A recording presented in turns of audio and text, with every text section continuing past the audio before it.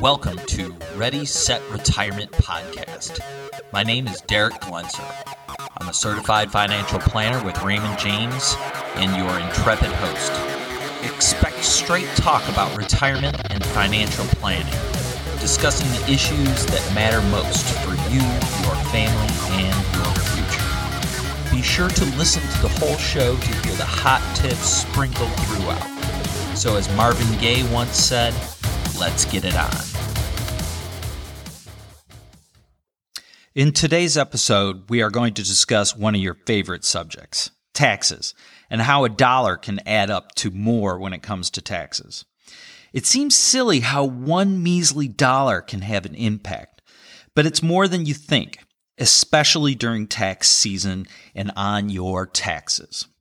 Not only can an extra dollar of income push you into the next highest tax bracket, thankfully we have a progressive tax system, only those excess dollars will be subject to the higher incremental tax.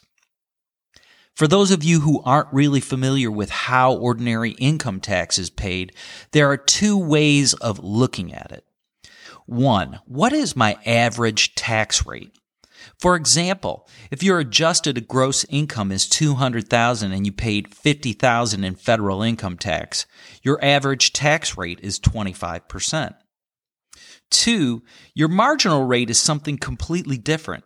Whether single or married filing jointly, married filing separately, and head of household. Each has a series of brackets. For example, if you are single and your adjusted gross income is $147,000, you pay 10% on the first $9,950. You pay 12% from $9,951 to $40,525, 22% from $40,256 to $87,375, and 24% on $87,376 to $147,000. So your top marginal tax rate is 24%. This is the final bracket in which your last dollar was earned. That dollar can mean you're paying more taxes in other ways. Let's look at two of them. Medicare tax. If your wage or compensation exceeded certain thresholds, $200,000 for those filing single or head of household in 2021 and $250,000 for those married filing jointly, by even $1, you'll be subject to the 0.9% additional Medicare surtax on the excess. While $1 over only means you'll pay an extra cent or so, it can add up quickly the further you are over the limit. Your employer will withhold the tax for you, but here's the rub. You will have to file an additional tax form. That sound means I have a hot tip alert. Form 8959 is used to report the excess income that is subject to this tax. Please note that the calculations are a little more complicated if you have self-employment income in the mix. So I can't stress this enough. Be sure to discuss this with a qualified tax professional. A lot of folks like to go it on their own when it comes to taxes, and that's a reasonable thing if your taxes are straightforward. However, when you start getting into Medicare tax and net investment income tax, it might be time to seek out a qualified tax professional. That sound means another hot tip. This is important for those of you who are retired and enrolled in Medicare, so listen closely. You will have to pay an income-related adjustment in addition to your standard Medicare Part B premium if you made even $1 over the applicable threshold, which is based on your income from 2 years ago. For example, those who made $91,000 or less, if you're single, or $182,000 or less, married filing jointly, in 2020, paid $170.10 per month for this coverage in 2022. But those who made just $91,001 if you were single, or $182,001 joint paid $238.10 per month, an extra $816 over the course of a year. The next tax that could be triggered by just $1 is net investment income tax, or NIIT.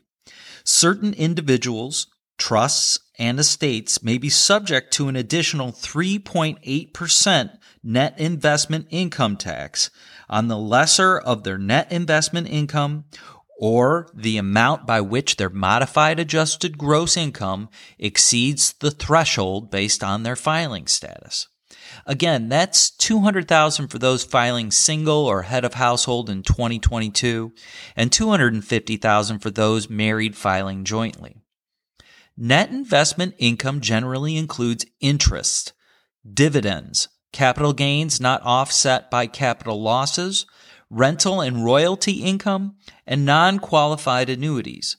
It excludes wages, unemployment compensation, Social Security benefits, alimony, and most self-employment income. So it is possible to be subject to this tax and or Medicare surtax since they apply to different income pools. Another difference is that your employer doesn't withhold anything for this tax. You may request that additional income tax be withheld if you think you'll owe come April. That sound means another hot tip.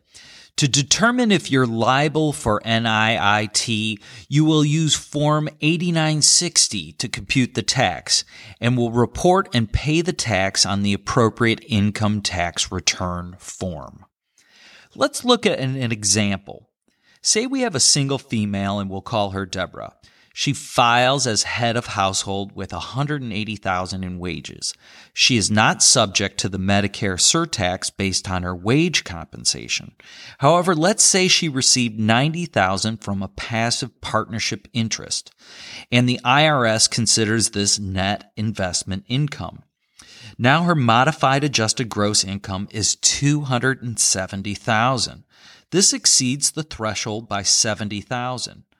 NIIT is based on the lesser of the amount that exceeds her modified gross income threshold or the actual net income.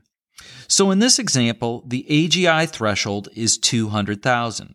She exceeded that by $70,000. The passive income was $90,000. She is allowed to calculate NIIT based on the lower of the two, between $70,000 and $90,000. So she will owe an additional $2,660 in NIIT this year, which is $70,000 times 3.8%. That sound is our final hot tip. The real estate market is competitive in many areas of the country. If you've decided to sell your primary residence, please note that up to $250,000 in capital gains from the sale may be excluded from your gross income for regular income tax purposes if you meet IRS qualifications, and as a result is also exempt from the net investment income tax. Again, you should be sure to discuss this with a qualified tax professional to see if you qualify. Estates and trusts are liable for the tax if they have undistributed net investment income and adjusted gross income over the threshold. As with most tax-related calculations, professionals can be invaluable as computations get complicated for different types of trusts. Thank you very much for listening. This has been Ready, Set, Retirement. Again, my name is Derrick Glencer. I'm a certified financial planner.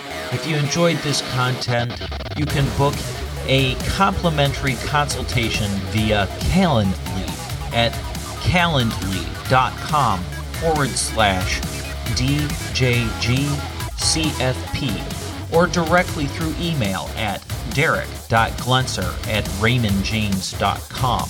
I can also be found on social media at LinkedIn, Facebook, and Twitter. Thank you very much, and have a great day. Any opinions are those of Derrick Glencer and not necessarily those of Raymond James. Expressions of opinion are as of this date and are subject to change without notice. Investing involves risk, and you may incur a profit or loss regardless of strategy selected. Every investor's situation is unique, and you should consider your investment goals, risk tolerance, and time horizon before making any investment. Prior to making an investment decision, please consult with your financial advisor about your individual situation. Investment advisory services offered through Raymond James Financial Services Advisors, Inc. Securities offered through Raymond James Financial Services, Inc. Member FINRA, SIPC. Certified Financial Planner Board of Standards, Inc. owns the certification mark CFP and Certified Financial Planner in the United States, which awards to individuals who successfully complete the CFP Board's initial and ongoing certification requirements.